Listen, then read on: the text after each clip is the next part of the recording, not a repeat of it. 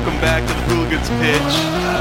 It's a special episode today, Michael. It's actually a double birthday episode. What? It's not only your birthday, happy birthday, but we're technically one day early of our first ever Hooligans pitch episode. Oh shit, really? Yeah. We did it on 8/8? We did it on 8/8/22. Here we are, Wow. 8/7/23. So we're a touch early, but you know, we'll bunch it all It's together. the second best day we could have had our 1 year anniversary on. So, wow, that's impressive. What a fun stat that I did not see coming. Honestly, I thought about that right before we started recording, so Okay. I'm glad it worked out. Good timing. Well, yes, it is August 7th, 31 years ago. I was birthed into this world, and now we're here. So I'm ready to get 31 started. And with that, we're doing a mango punch hard seltzer because Mango punch. it's just beer I wasn't really feeling right now. I just had a big lunch. Free guac at Chipotle on your birthday, so don't forget about that. Yeah. Trying to do all the birthday free things. Went online last night. A lot of those things are outdated, so don't listen to any of them. So yeah. You walk into a place now and you say, it's my birthday, and said, all right, cool. Dude, they're like, buy a cookie, or it was like, buy a sandwich and you'll get a free cookie. When, like, 5 months ago at Jersey Mike's, you just get a free sub on your birthday. Not anymore. What a world we used to live in. I know. All the good things have been taken away from us. Well, I'm going with it's kind of a throwback for me. It was kind of like the first beer that I really enjoyed and went out and bought a lot. It's the Fresh Squeezed IPA. You know, I don't get it all too often anymore because there's a lot of options these days, but this one holds a special place. Now I wish I would have had a fresh squeeze because that's what I'm craving.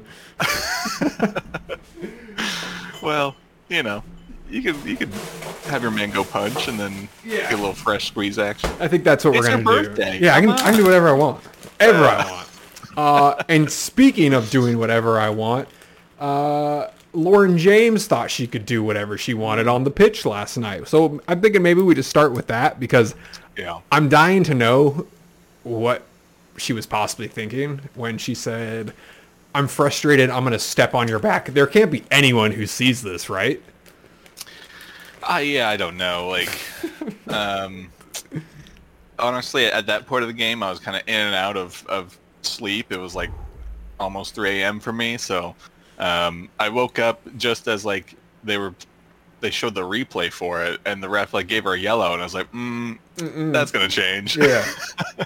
So yeah, I don't really know what happened. I mean, England altogether was frustrated not playing that well, and Nigeria was probably unlucky to not have a goal by that point. So I think it was maybe just some compounding factors of team not performing well. Lauren James didn't really perform that well. And then, I don't know, whatever happened in this tackle, she thought, let me just step on her, clearest point of her back. Not even try and graze the side of her as I thought I was going to step over her. Clearly stepped on her back. And it didn't hurt her, but the player on the ground was like, are you kidding me? You're that was the dumbest move you could have made. I just don't understand why, there's so many cameras. It's stuff like that you're just never going to get away with. So why even try it? So was she that frustrated? That? I guess. Get yourself kicked out for not just the rest of that game, but then the next one too.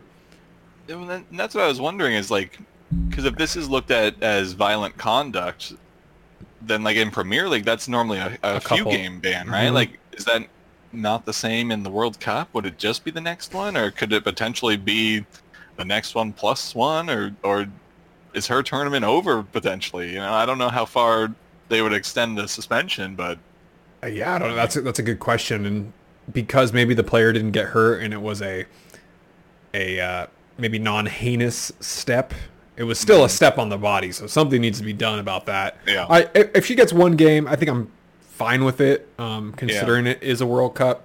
But her team's got to be so disappointed in her, considering she was their best player in the group stage. And yeah, I mean, look, I didn't really get to watch any of England through the group stage, so this is my first time watching them this tournament. But if you would have just shown me this game and told me Lauren James was killing it for England, I would not have believed you. She did not look good. 3 or 4 times she tried this crazy like volley from the top of the box and just like skies it, and it's like just a waste of possession at that point. I mean, maybe that's some credit to Nigeria for just kind of like playing her out of the game, I guess, and keeping her off the ball, which I guess maybe added to her frustration. But Right. yeah, I mean, yeah, from front to back, I don't think England looked great. Like Nigeria probably could have got the winner, but they were a little bit like frantic when they got in those attacking situations. I think Nigeria was probably the surprise team. You know, the first game, I watched 2 of their games, first one being the Canadian game, and I was like, Canada looks awful. Nigeria probably should have won that game, and I think they definitely play to who they're playing. And yeah, England didn't play their best, but I also thought Nigeria didn't play their worst either. They could have, they definitely could have taken that game. I think more so in the PKs, if anything. Yeah. But these PKs, man, they've just been rough. Oof. Oh my goodness. And you know, with the women's game, it's fascinating because the keepers just don't have the same reach as men, the same type of explosiveness to reach corners. You would feel like PKs in the women's game would be even easier. Oh yeah. But they're just not even hitting the target. That's like. Isn't that weird? After this game and the U.S. game, like, are they not just like they're practicing in between games, right? Like, so are you not every practice just having a little bit of a PK shootout practice? Like, you're in this tournament, especially at this stage, it's win or go home. It could go to penalties. Like, it should not even be a question of whoever walks up to take that penalty kick. It's gonna nail it's it. going in, Right. You know? Right. Or at least force the keeper to make a save. Yeah, I don't know. I mean, even playing club in college, that's just what we did at the end of practice every day. It was good practice for both keepers and players, just in case that ever happened. So on a whole professional level, for them to maybe not take it as seriously or not practice it as much, that seems bizarre. I mean, I really want to just kind of jump to the USA game, if you don't mind. Yeah. Those were some of the worst PKs, the misses. You know, 2 not even hitting the target, 1 hitting the post. Just so, I don't know, nonchalant. I hated Rapinoe's reaction. I think she's kind of getting blasted for it right now, how she kind of laughed after she missed, and honestly disappointed her whole team. Is she supposed to be this like rock, the senior? I mean, my issue with Rapinoe is goes across the whole tournament. Like, from the moment she came into the Vietnam game, like, I think they said she hadn't played a game for club or country in like almost a year or something like that. So she's come in very rusty, and I think probably the plan was that the group stages would go much easier and they'd be able to like get Rapinoe more game time and get her up to speed. But every time she came into a game, it was either like really bad crossing or like missed touches on the ball that Megan Rapinoe of years past would have, you know, at least dribbled well and found a pass, and just like slow play. Like, I get she's older and hadn't played in a while, but like, and if you want to bring her along as this like locker room leadership presence, has that experience, cool, but that's maybe the extent of it. And then it's like an emergency sub, like for the game against Sweden, I think you keep Morgan out there, honestly. Right? Like, I know. That's crazy that they brought her on. She didn't look dead. You know, she was still making runs and contributing. And if anything, I thought it maybe would have been smarter to kind of just shift that front line, because I think it's Lynn Williams. Yeah. Lynn Williams came in. She had some good speed on the wing, but it seemed to be speed was kind of her only trick, I guess. So maybe throw her in the middle, let her just blast some runs down the middle. You still got Smith and Morgan at that point kind of playing outside, and you can, I don't know, mix up the front rotation a little bit. But yeah, Rapinoe was just bad all tournament for me. I'm okay with her going because I think that experience and leadership is important in the team, but You don't got to play her. to actually play, I think, was a mistake, and it seemed like that was the plan every game of like, all right, you just come in at the end, and it's like none of these games are that comfortable that we could just like carry a player who's not anywhere close to in form. Right. No, I agree with pretty much everything you said there. It'd be one thing if they brought her on end the game while they're up, and it was like, get some reps in, get some touches. Like, we owe this to you because of all you've done in the past. But Sure, yeah. they were trying to make her something she wasn't. And it also didn't seem like she didn't want to do it either. That was my biggest problem. Yeah, I think it was just a little bit. It just felt weird all around. Like, she definitely didn't bring the same energy that she used to, which again could just be an age thing, or I mean, she hadn't played in a while, so maybe she's just kind of like done with the sport. But it was like, yeah, I'll give the World Cup one last go, sort of thing, which is kind of a bummer. But I don't know. I mean, that as a whole, that game was the best USA has looked the whole tournament. Oh yeah. I mean, give credit to the Swedish keeper. What's her name? Musovic. Or something. Musovic. Jeez. She was lights out. I mean, there were so many chances where that ball could have gone in the net, and she was just unstoppable. There was one, I want to say it was a cross by Smith. I want to say Haran took the shot, and it was just an incredible save. I was like, that was the best setup the USA's had all tournament, and for that one not to go in, I was like, that's super deflating. And then once you get to the PKs, I think since this keeper already made 11 saves prior to that, she was already in their heads. And then to have our goalkeeper take the seventh shot, it was, but like that just shows where we're at in terms of PKs. Like, our keeper's taking number 7. That's crazy. Like my parents watched the game later in the day, and my mom texted me. She was like, "Why is our keeper taking a penalty kick?" And I was like, sucks. I mean, yeah, like apparently she's one of the better ones to take it. Like, she had a good kick. She has a boot. It was just like, it felt like one of those moments of like, you guys aren't gonna do it, so I gotta put this team on my back. I'll save these things. I'll score this thing. Yeah. Like, yeah, it was just disappointing. Like, I don't know. Going into that game, I was already pretty nervous and maybe a little bit like negative. I was a pessimist kind of all day. It's because those group games, like, nothing was overly convincing.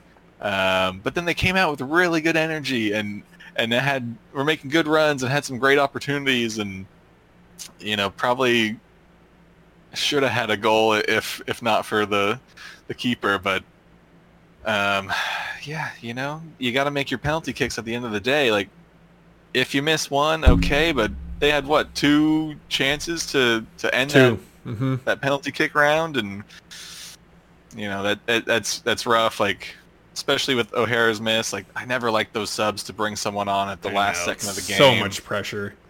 It's just hard, and Sophia Smith, like, you're young. I get it. Like, it's a lot of pressure, especially after Rapinoe missed and all that. It was just a mess. But I don't know. The 3-peat was always going to be a tough ask. No one's ever done it, so I mean, it's right. It was going to be incredible if they could do it, and I think from the first game, everyone kind of had that feeling of like, uh-oh. from the Vietnam game. Yeah, truly. Even though we controlled and dominated that game really should have been what the Dutch did. Yeah, and at I think, least, because in my head I was like, tournament before we put 12 or 13 past Thailand, so like so that's feeling good. Like 3 past Vietnam, while like mostly in control, was like a good result, but it didn't feel like 30 shots. 3-peat. Like, yeah. As soon as the Netherlands played Vietnam and won 7-0, I think USA hadn't played Portugal yet, but that was like, so we were at that point I was already I don't want to say I knew we weren't going to go far, but that was the point where I was like, if the Dutch are crushing this team 7-0, there's no way we're going to be able to get past at least the Dutch when we play them inevitably again, or any of the top tier teams that are still left. I mean, had we won against Sweden, we're going up against Japan, and Japan's just going to run through us. So that would be a fascinating little rematch game from 2017? No, 2015. Yeah. Dang, so close. But that next one, Japan and Netherlands, though. Is Japan and Netherlands? Is that what I'm? I just wrote it down. No, Japan today. and Sweden, and Spain and Netherlands. Spain and Netherlands. That's going to be a good one. But yeah, I think Japan, man. I think they're the team that everyone has circled and probably saying this is the best team right now. And then I think the Dutch are second. I really do. Yeah. After that, probably Spain. Yeah, I don't know. I haven't really watched any of France, so see how that looks. They play bright and early tomorrow. Yeah, so I won't watch it, but I think Japan, Spain, Netherlands, France are probably your big names. Like England had a good group stage, but then here against Nigeria kind of fumbled a little bit. Classic England. But I don't know. There's the Australia winning on your home turf story still alive. So Sam Kerr came on as a sub. I saw. So she's alive. Didn't have to do too She much, is alive. but she is alive. Who do you got, Colombia or Jamaica? Again, two teams I have not paid close attention to. Yeah. But one of them's moving on. So in my heart of hearts, I want it to be Jamaica because I feel like that's the bigger underdog story. But I feel like it's going to be Colombia. Colombia took down Germany. I feel like that was kind of the start of their momentum. Maybe like the new Morocco. Even though Morocco's still in it, I think Morocco's going to get absolutely demolished. Yeah. I mean, they've looked okay from what I saw, but They got a little lucky. They got luck on their side, and I think France should be able to overcome that. Good story. Now, if Morocco beats France, Oof. that will be insane. I'll take a Australia Morocco quarterfinal. Yeah, wow. I wouldn't know who to pick there. Huh. Yeah, I don't know. All right, that's pretty much it for the women here. And then after this, the round of 8 starts on Thursday at 10 p.m. So we have Spain, Netherlands, Thursday, 10 p.m. my time, 8 p.m. your time. So that gives us, let's see, last game is tomorrow a.m. Gives us people Tuesday, Wednesday, and most of Thursday to get rosters in. So that's actually quite a bit of time. Then the next one, it goes a little bit quicker. But let's jump. Let's go to Premier League. Or I guess Coming up. English football. Coming up, a couple injuries to be concerned about. Tarkowski is the big one. People saying it's not going to be so bad, but I don't know. I'm thinking about not putting him in my squad for the first week since now we get 5 subs. I feel like we can be a little bit more flexible in terms of Definitely. of how we want to start off. We'll be getting rosters first. So I'm already trying to like make mine so I don't have any bias when it comes to what people are sending in. I won't take any consideration for what they do, but I feel like people are still going to rock with Tarkowski. Yeah, I mean, I think the 5 subs might see people switch around a little bit more, just because you have that flexibility. But I mean, Tarkowski's been such a solid points getter For years. year after year now. Like, I don't know. Like, and it's you got to gamble a little bit if that injury is going to be something serious or if it was just more precaution. That's part of the fantasy game. You gotta risk it for the biscuit sometimes. And then that starts Friday at noon. We have City and Burnley. That's so great. I can't believe it's already back. Can't believe it. Yeah. Gabby Jesus with a little knock. They say he'll be out until mid-September. Yeah. From what I heard, it was like something with scar tissue on the surgery that he had over the World Cup last year. So yeah, it shouldn't be too long of an outage, but Arsenal's I think going to be okay. Like they have a pretty easy start to the season. Trossard's looked great in preseason. They played Havertz as the striker kind of thing in the Community Shield, and like it was basically the same Havertz you saw at Chelsea. Like striker, like it just doesn't really. He's not a striker, so that's how it goes. But still have Nketiah there, so I think they should be okay. Like I think there's enough goals that can come from other areas of the pitch that Should be able to get through. I mean, you got start with Forest, go to Palace, then you got Fulham. First big game is going to be September 3rd at home against United. So Nice. should be okay for Gabby to get healed up and back in the swing of things. Are you thinking about keeping Kane on your team?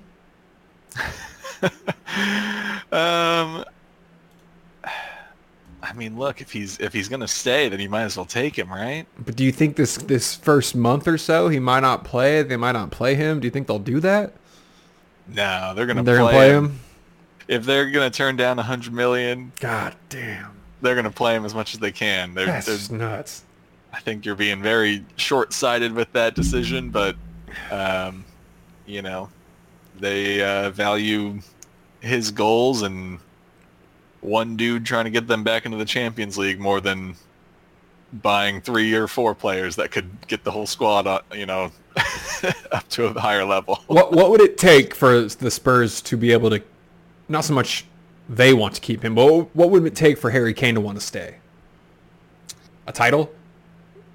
I guess, but at the same time, I don't know. Even if it's not a title, but you get back in the Champions League, I think he just has a big question to ask himself, because when you're leaving on the free, you have all the power in your negotiation now, so you can get paid more from whatever new team, right? So United's going to go look at him again. I wouldn't be surprised if City throws their hat in the ring just cause, and Yeah. maybe Madrid, if they can get Kane and Mbappe there for the next season, you're kind of chilling for a few years, and then, that's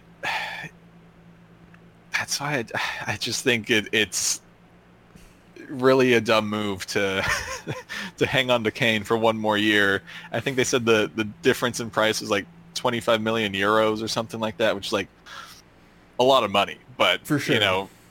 all things considered, you maybe take the 100 mil and reinvest in some key areas, and Right? I don't know, because and then if Kane leaves on a free, he's potentially going to a rival. At least here, you knew he was going out of league. You don't have to worry about playing against him unless you end up in the Champions League next year or something. We'll see. I mean, we'll see how it plays out, I guess, but not the choice I would have made. Not the choice. I think it's just the stubbornness of Tottenham, and everyone knows. Everyone knows they're so stubborn. It's what is the deal breaker? And still no one can figure it out. Yeah, I mean, If it's not Bayern, it's not going to be anyone in the Premier League. no, yeah. It might, I mean, at this point, United went in on whatever that kid's name is. He's 19. Oh yeah, but yeah. they paid 70 million for him, 80 million, something like Oh, that. 70? Oh, my eyes were not working correctly. I thought it said 7. I was like, that's a Oh, deal. no. 70? Oh boy. Yeah. So he must look very promising, because if you just look at his stats from last season, it's definitely not a 70, 80 million striker, but I've never watched him, so I don't know. But I mean, yeah, honestly, I'm going to throw out a crazy shout here. All right. If Kane stays for the season, he won't re-sign with Tottenham. He's going to leave on a free and go to Chelsea as long as Pochettino's still there. I could see that big time. Reconnect with the manager he kind of exploded with. Mm-hmm. They got a good connection. He still gets to be in London. Thanks, Tottenham. Now, hotter take. What if Jesus is just not the same guy anymore? Mm-hmm. And Arsenal's like, let's go get us a number 9. Let's go get the big boy. I mean, if you don't got to pay a transfer fee to your rival, you throw your name in there regardless. We know Harry Kane grew up, at least initially, as an Arsenal fan. There's pictures of him all over the place. So I don't know, and I think I don't know how much players buy into the rival between clubs. Yeah. But you got to think from the outside perspective, as a professional player, seeing what Arsenal and Arteta are doing, and like the energy around there, and the connection and everything, like that's got to be somewhat enticing, right? So like, I don't know that it would happen, but I don't. It would make you think. I guess a little bit, right? Like if you're getting all these offers from everywhere and it's your pick, you don't have to worry about the club saying yes or no. Then I don't know. Get to stay in London again. So I don't know. I could see that being realistic. I mean, Man U has had their drama in the past and maybe still will. We'll see how that club still looks at their players, especially how they just treated De Gea and kind of just said, later. That can't look too good to players. City has so much depth. It's like, where does Kane fit in there, especially after having Haaland? I get having Haaland and Kane would be awesome, but like, I don't know if Kane necessarily wants to compete with a young gun who just broke all these records. Yeah. I don't think Liverpool would go for it, considering how much money we just spent on all these forwards. Chelsea seems like a name that would be realistic, just because they don't have. They're still switching so many things around. I think if they have a really good year this year, that could definitely spark some interest. And then Arsenal coming in second and having the youngest team in the Premier League and having like this boost of energy that came out of nowhere, and now players want to go there. That's a pretty big deal. So, out of the big six that we just mentioned, I think Arsenal and Chelsea make total sense. And maybe sprinkling Newcastle in there, but again, they just made a lot of new signings too. So we'll have to see how they do. But if Arsenal and Chelsea make Champions League, I think out of all the Premier League teams, those would be the two that I would see it possibly happening. And then we have Neymar trying to get at PSG, so maybe expect PSG to make a little run for it. And then, of course, the inevitable Madrid, who's just always kind of been looming in the background. But if they want Mbappe, they don't want Kane. Yeah, I think they're all in on Mbappe for sure. Yeah, I don't know. I mean, it's definitely a story to kind of keep an eye on over the season, and that's just going to be the talking point around Spurs the whole season of like where Kane will end up and will he re-sign. I don't think he will. Like, if anything, I think he makes a move just for like one like bigger final little payday sort of thing, right? Mm-hmm. Like Spurs will offer him a new contract for sure, but I think he could definitely get more money elsewhere. So, which maybe won't be Arsenal. Like, they don't really throw money around like that too much, but Chelsea certainly does. Yeah. United does, Real, I think you can make a good chunk of change there too. So I don't know. I feel like the clock is officially ticking now on this move, because now contract's ending. Something's got to happen. So that'll be a fascinating one. All right, walk me through this Arsenal ending yesterday, because all I saw was the stat sheet and City missing a lot of PKs too, not hitting the target, getting saved. What kind of happened at the end? Yeah, I mean, overall game I felt like it was like pretty level. I mean, granted, it's still preseason technically. Like, each team's kind of in their separate phases of that, and City tends to start a little bit slow in the season and then ramp up and just never lose again. So, right. Par for the course, I guess. But, it was looking pretty neck and neck, and then Arsenal kind of give up a goal through just kind of little mistakes that have been kind of prevalent through preseason. So that's definitely something that's a little concerning. We'll hopefully shake out here soon, but. Then it's looking like it's just going to be a 1-0 victory for City, and then Arsenal get a corner kick. It kind of pops around a little bit, comes out to Trossard. He just kind of shoots into the crowd, and it deflects off of, I think, Akanji or someone, and right into the goal at, like, I don't know, it's 92nd minute or something, 93rd. Oh, I have 90 plus 10 here, so I'm assuming it's at the... Oh, was it that late? Yeah, it was that late. Yeah, it was pretty late into the game anyway, but so then no extra time in Community Shield, just go straight to PKs, which, again, it's technically a preseason game, so no need for extra time, really. But then, PKs, De Bruyne steps up and just rocks it off the crossbar. That was surprising. I thought if anyone was going to make it, I thought for sure De Bruyne is just sinking that thing. Yeah. And then Odegaard steps up, real nice captain's PK goal, whatever you want to call it. Yeah, I don't know. And then Ramsdale, not known for his penalty saves, but gets a save on Rodri. Rodri. Yeah, Rodri. Yeah. And then just kind of fell Arsenal's way. Vieira comes in and nets one in the top corner. Perfect PK, and bada bing, bada boom. Game, set, match. Mm-hmm. Do you think this is going to be a down year for KDB?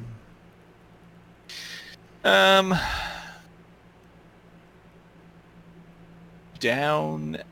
I think down is maybe like. All right, usage. I think maybe a usage. I think his usage rate is going to go down. No, I think they'll still rely on him quite a lot, but I think maybe his output might just kind of. It's still going to be good, but I think it'll be less than it has been in past seasons.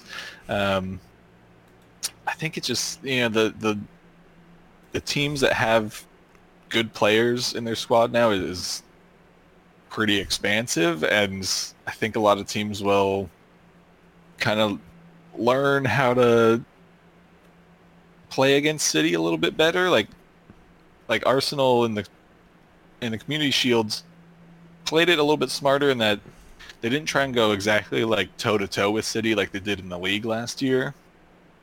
They kind of let City have the ball up to a certain point and then really started, pressing them harder and trying to kind of take their control away. So, I think a lot of teams will try and do that. Obviously it's still City, so they're still very good, but I don't know. De Bruyne he's getting older. They just don't really have like another De Bruyne figure. Like you got Bernardo Silva, but he doesn't really occupy the same role. You lost Gundogan now. I think I was waiting for you to say him. I think that is going to be the move that shifts this team because of how much he was able to take pressure off of KDB. Yes, yeah. De Bruyne had amazing stats, had amazing passes. He'll still have those, but I feel like teams now can maybe press him a little bit differently now that Gundogan's not there, because Gundogan had a career year last year, and I think that kind of threw a lot of teams off, and that's why De Bruyne was allowed to do. He had 19 assists or something crazy like that. Yeah. Granted, most of them were to Holland, but I think they got a little bit different of a philosophy coming in this year, because now Foden's probably going to have to play a lot more, and Pep doesn't seem so hot on him all the time, and I don't know. I want to do a top 4 predictions on here, and I don't have City winning. Yeah, it's just so hard to judge City from the start. I know, I hate it. They always drop random points early on, and then come mid-season they wake up and never lose again. And it's like that housefly that just never you can never kill, and it's been 3 days, and I'm like, I thought those things died in 24 hours, and it's the same one. That's City, and then at the end they disappear, but they die right at the end of the season and they win. So their death is winning the chip. Yeah, I don't know. I feel like there's just no real competition in the team to replace De Bruyne right now. Because even Foden normally kind of plays one of those wing positions. Yep. But they still have Grealish there. I guess they don't really have anyone for that right wing at the moment. So I don't know if Foden will fill in there or... No more Mahrez. Oh, yeah. If they'll try and move Alvarez out there and do something with that. But I would like to see him play more. Yeah. Yeah, we saw them, him and Holland play together a few times last season, and they seem to work well together. I just don't know if Alvarez is really much of a winger or what he's actually known for. Right. But yeah, I don't know. This top 4 prediction is going to be rough. Yeah, let's do it. Number 4. Just gonna going off the top. Yeah. I'm going to say Liverpool. Why? Well, they've made some good signings over the winter and the summer. Maybe could use a couple more now that Henderson and Fabinho are gone, but okay, but I'm gonna pause there. Fabinho was not the best player in the last year and a half. Almost a net negative. And Henderson was kind of his normal self, but again, he was 34, 35. So it was time. Yeah. It was time for him to turn into something like just that veteran that they've wanted, but doesn't need to play the full 90 every single game. I don't know. I don't want to say it's like a good thing he moved on. Of course, we would have still wanted him to be there, but it's like this could have maybe just started the transition a little bit quicker than what we expected. So I don't know. I kind of like these changes. I like the changes they made. Our defense is going to be our weaker spot. But you think defense? I was thinking like midfield, like you don't really have defensive midfield, maybe. Yeah. You don't have like a defender in there currently. We're all offense. We got to outscore everyone. I mean that could work. You got quite a solid front line. Szoboszlai in the midfields, he'll definitely grab some goals. I mean, it's not like our defense will be awful. I mean, Virgil's going to have to be playing super strong, not like he did, like, even better. And then Matip's probably going to have to come in there with Joe Gomez and Konate. Those guys are going to be sharp. But a rejuvenated Trent Alexander-Arnold is going to be fascinating to see. I'm really, really excited about that. And then just the new additions we have, and then everyone coming in without injuries. That is like, that's awesome. I can't wait to see what happens with that. Yeah, that's kind of my thinking of why I have them at 4th, is I think they're going to have some really good energy. It is a lot of the players that have been there a handful of years now, so it's like not like Klopp is having to teach a whole bunch of new guys and get them up to speed. I just think, unless they make some big midfield signing here soon, or even like a big defensive signing, like that back half is a little bit of a worry, but I think you can just outscore everyone at this point. I hope so, Chad. My number 4 will be Chelsea. I was going back and forth between the two, and I almost wanted to put Chelsea at number 3, but we'll start with 4. They don't have to worry about Europe. They got to focus strictly on what's happening domestically. Again, a lot of new signings, but guys who I think are eager to prove that they belong in the top rather than the bottom of the table. Pochettino, I mean, there's no way he gets fired in the first year of this job, right? There's no way. Surely, Chad. There's no way. I would say no, but it's Chelsea. It could happen. I think if they're still talking about this long-term building project, and if they don't get top 4, hell, if they don't get top 8, I mean, gosh, I just can't see him getting fired unless they get relegated. I really don't. Not for this first year. It'd be fascinating if they were if they were further down than 10th. Considering they finished 11th last year, I think is where they fell on the table. I think so, yeah. I have them top 4. They're younger. Maybe like half of that squad has now been together for at least 6 to 7 to 8 months. So I think they will be a project still, but I think the talent on that team is good enough to make top 4. Yeah. I was kind of thinking of them as like, if not 4th, then 5th. Just kind of because of that, where like, there is a lot of youth in there. I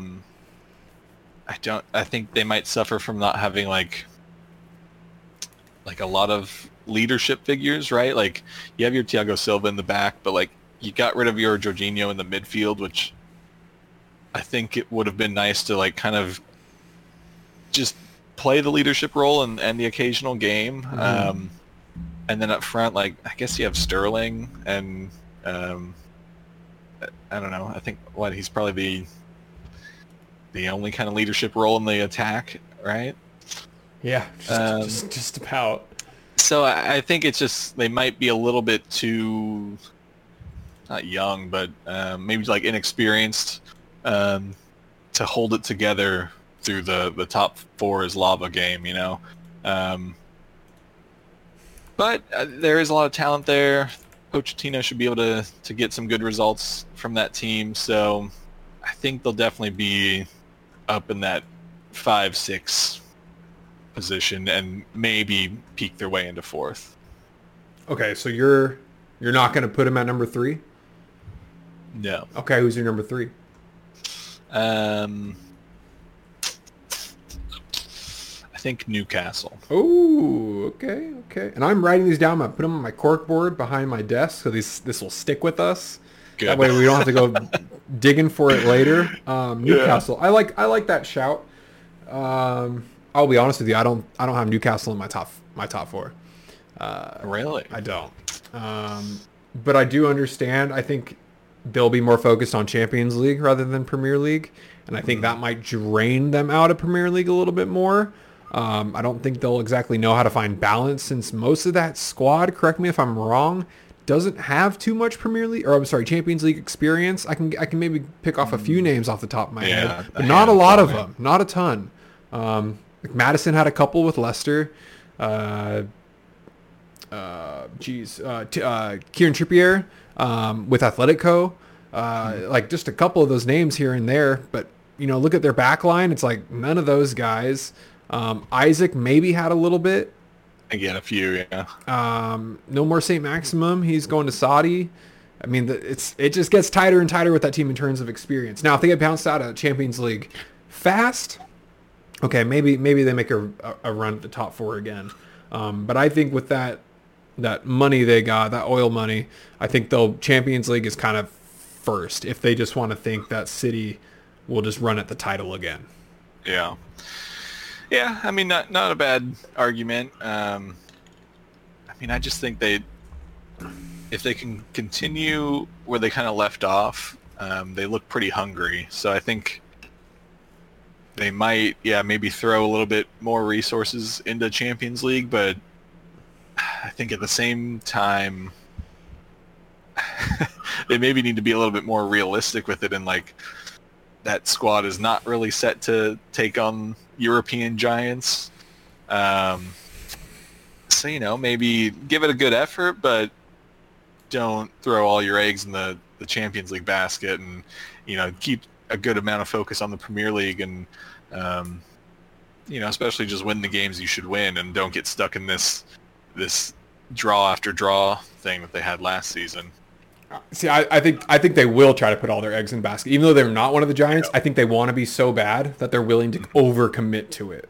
Good, yeah. I think barring injury, they could maybe go far, but that team, I mean, last year I felt like every week a new player out there went on the injury list, and you know, despite them still doing well, that was their biggest setback, especially their front 3. I feel like we never got to see the front 3, at least of St. Maximum, Isaac, and say Callum Wilson. We never saw those 3 guys play together that often. So that's what kind of keeps them out of my top 5. My number 3, Chad, I don't know where you want to put them. Aston Villa. At 3? At 3. Why not? Why not? You have a champion goalkeeper. You have a striker who's scored more than 10 goals in the last 4 seasons. You have Emery, who's just oozing with talent. He's in Europa. He's probably going to win that. For sure. I think, you know, they got Tielemans coming in there now. I would love to see a rejuvenated Coutinho too. Believe it or not, he's still on that team, for him to come in there. I just think that team had so much momentum too at the end of last season. I don't think they'll slow down. They just looked so promising, and like people went, "Uh-oh, like that's a pretty good looking squad." And I kind of want to see that underdog come in there, Oh yeah, and do it.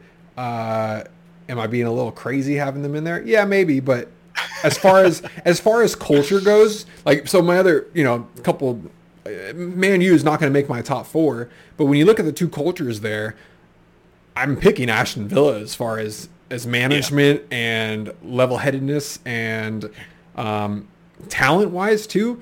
I mean, they're not that far off of what Man U has. Of course, they're missing maybe that star, that A+ player, which Man U has at least one, maybe 2 or 3. Maybe they don't have those A guys, but they got a lot of B+. Sure, yeah.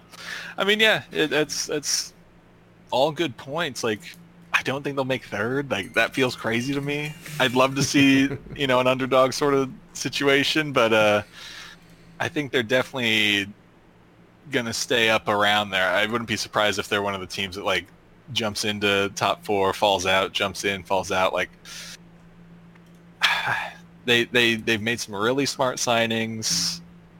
Yeah, like you said, if they can pick up where they left off, they should be kind of cruising. I don't know. I mean, Emery with Europa League is just a slam dunk unless it's Arsenal, because couldn't do it. But Arsenal is in a different spot that Villa was at the time. So, it's I think they're going to be exciting to watch. I don't think they'll make top 4 though. I don't know, Chad. Never say never.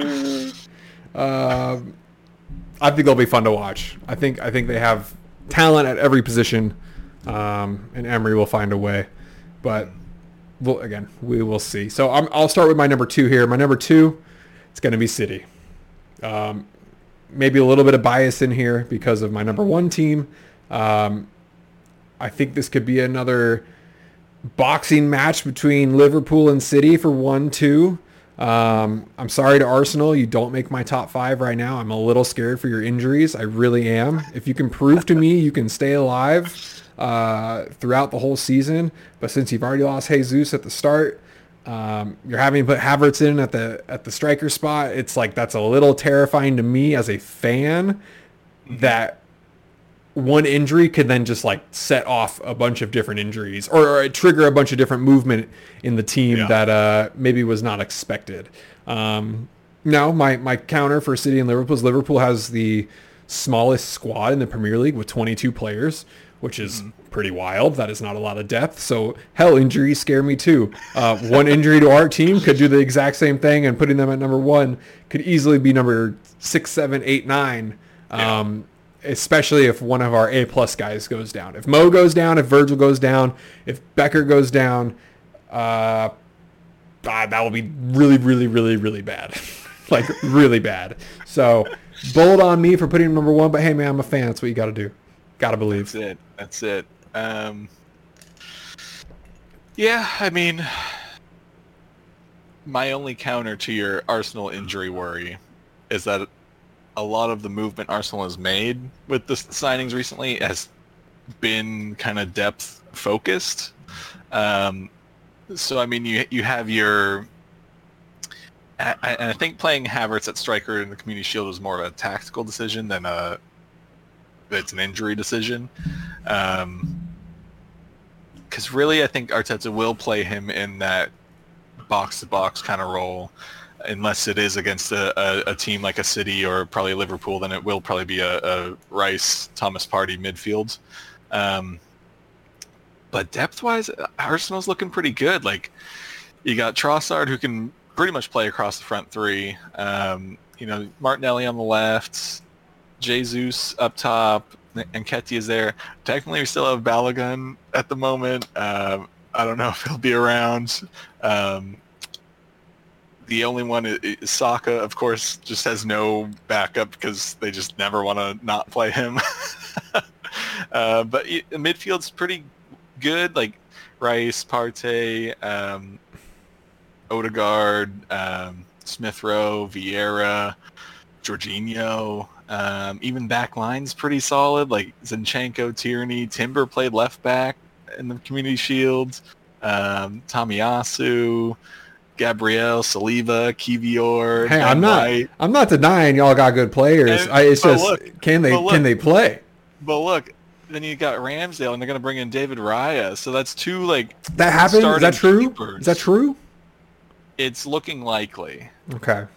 So I don't think depth is so much the worry for Arsenal. I think it's just if they can kind of keep up the energy, and I think a lot of it this season will come on to Arteta if he just needs to rotate more. Like last season,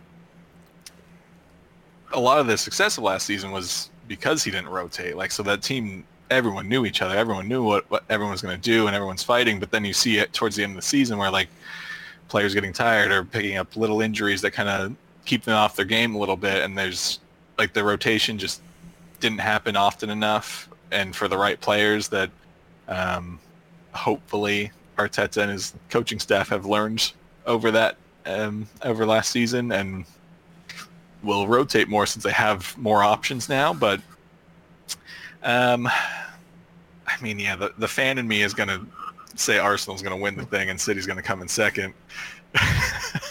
So, like, I don't feel like either of us are being too bold in our predictions, maybe, but I made one bold claim. You threw Villa in there. I made one bold claim. Okay, cool. I think it's pretty realistic. Again, yours is maybe more realistic than mine just because you have 4 teams in there who maybe should have been in there last year too. I guess Liverpool's the only one with no, Man United was so inconsistent in terms of how they were going to finish. So honestly, I'm surprised. I don't think we had them in our top 4. Maybe we did at one point. I feel like we were so unsure about them. Yeah. We had Liverpool coming in, but Liverpool just couldn't get it done at the end. See, I don't know. I think both of ours are possibilities. Again, yours is more realistic than mine. But I would not be shocked either if my top 4 happened. Villa would be the one, but we have 4 days until we're starting.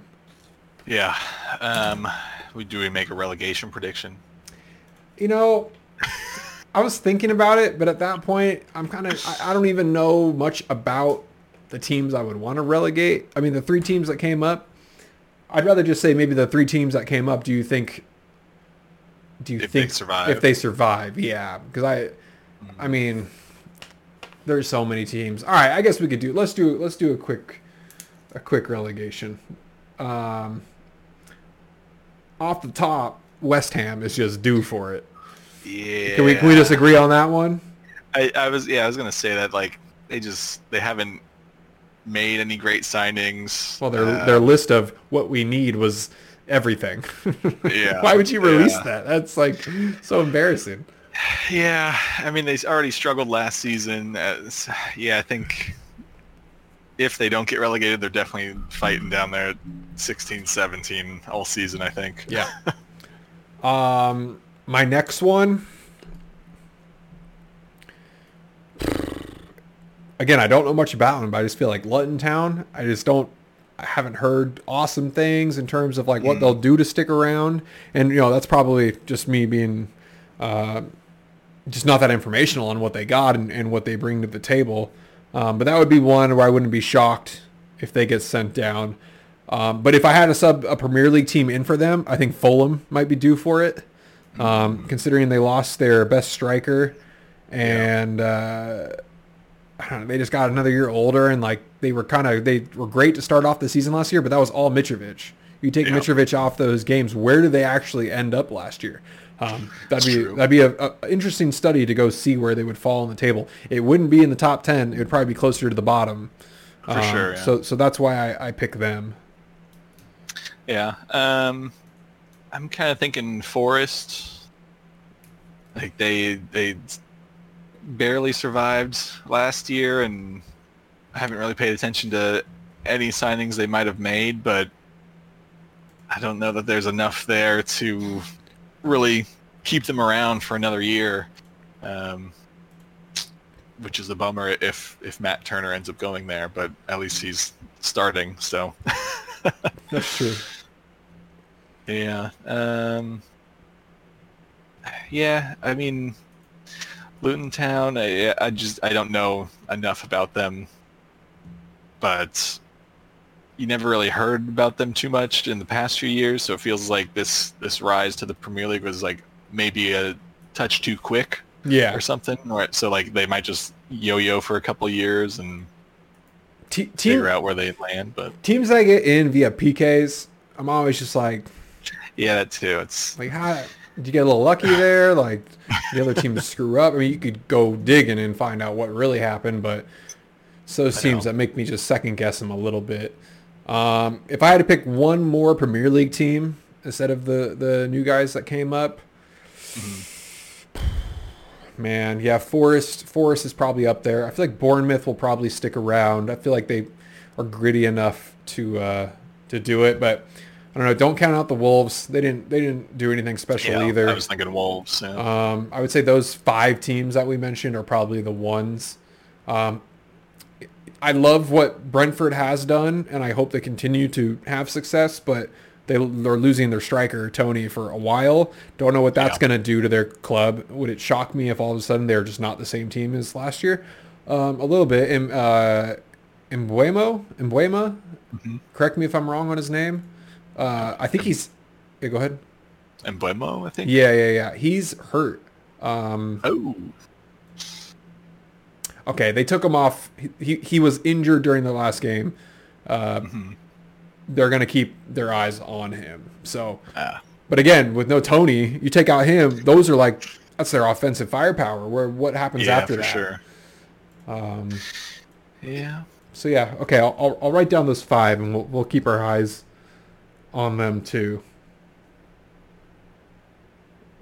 Yeah, I mean, looking at the table, I think it's another pretty competitive year. I think, especially that top 8, because Brighton should be scary still.